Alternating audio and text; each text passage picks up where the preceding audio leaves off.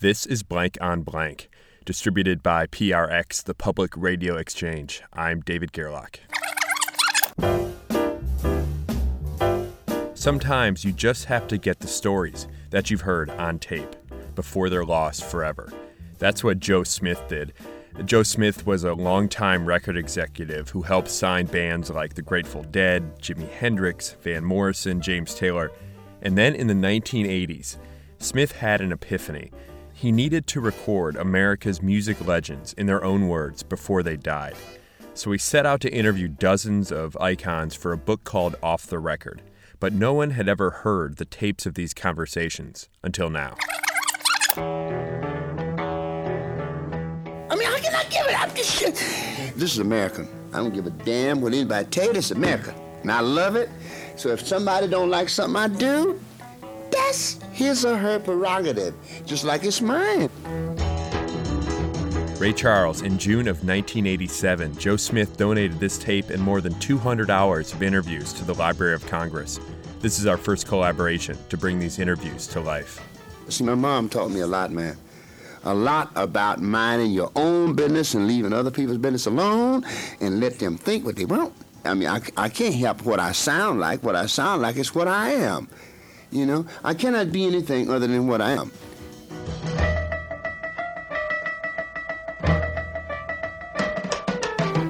I don't sing Georgia like the record.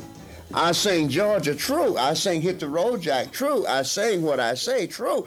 Each night I sing it the way I feel that night. I know the little girl's on my mind.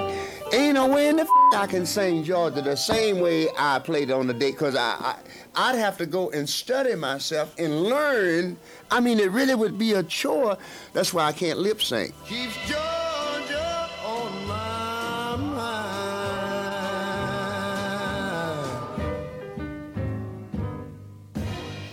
Somebody asked me one time how I feel about being called a genius. Do I feel I have to live up to something? I mean, it ain't that kind of ball game. I feel that whatever people say about me or call me, or, you know, I mean, all the little adjectives and different things that people have put on me and things have said it, but I had nothing to do with that. I never said I was a genius. I never said I was a cornerstone. I've never said I'm a legend in my own time. You never heard me say nothing like that. You know, what I got to live up to is being myself. If I do that, the rest will take care of itself.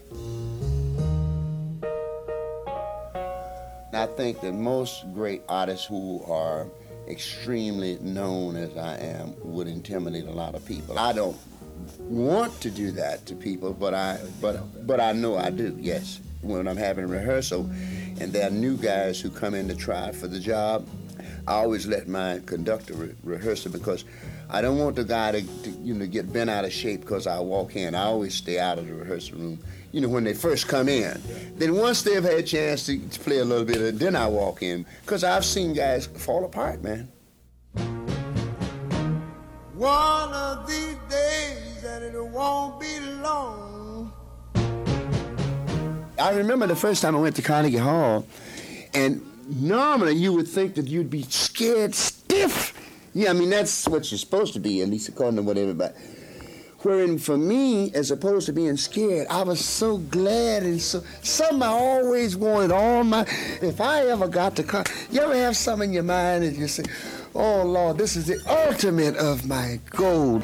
I couldn't wait to get out on stage to do. So I never was. I was so happy to be able to play Carnegie Hall and be there. I guess I didn't take time to say, look, fool, you better get nervous about this first.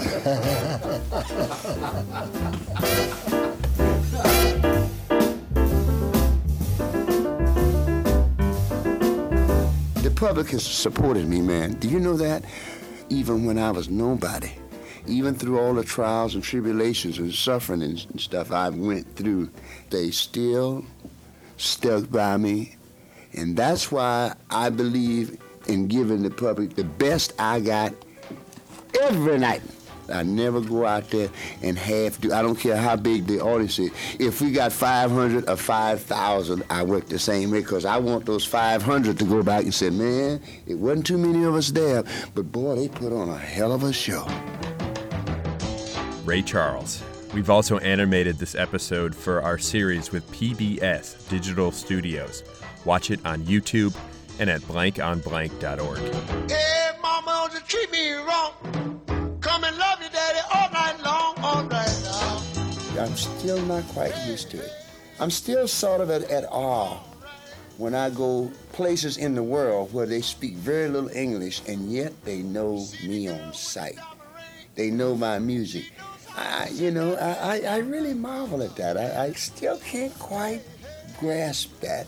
But isn't it wonderful? It still gives you a kick. Yes, indeed. It still gives me a kick. I'd like to thank Joe Smith, his son Jeff, and the Library of Congress for allowing us to bring you Ray Charles. We've got more from Joe's archives, but in the meantime, you can listen to extended interviews from the Joe Smith collection at loc.gov. There's also a link on our website. One more time. Say it one more time right now. Amy Drozdowska produced this episode with me. We tweet at @blankonblank, like our Facebook page to see all that we're finding in the archives. And if you have a lost interview that you want to bring back to life, drop us a line to interviews@blankonblank.org. All right, that's it for now.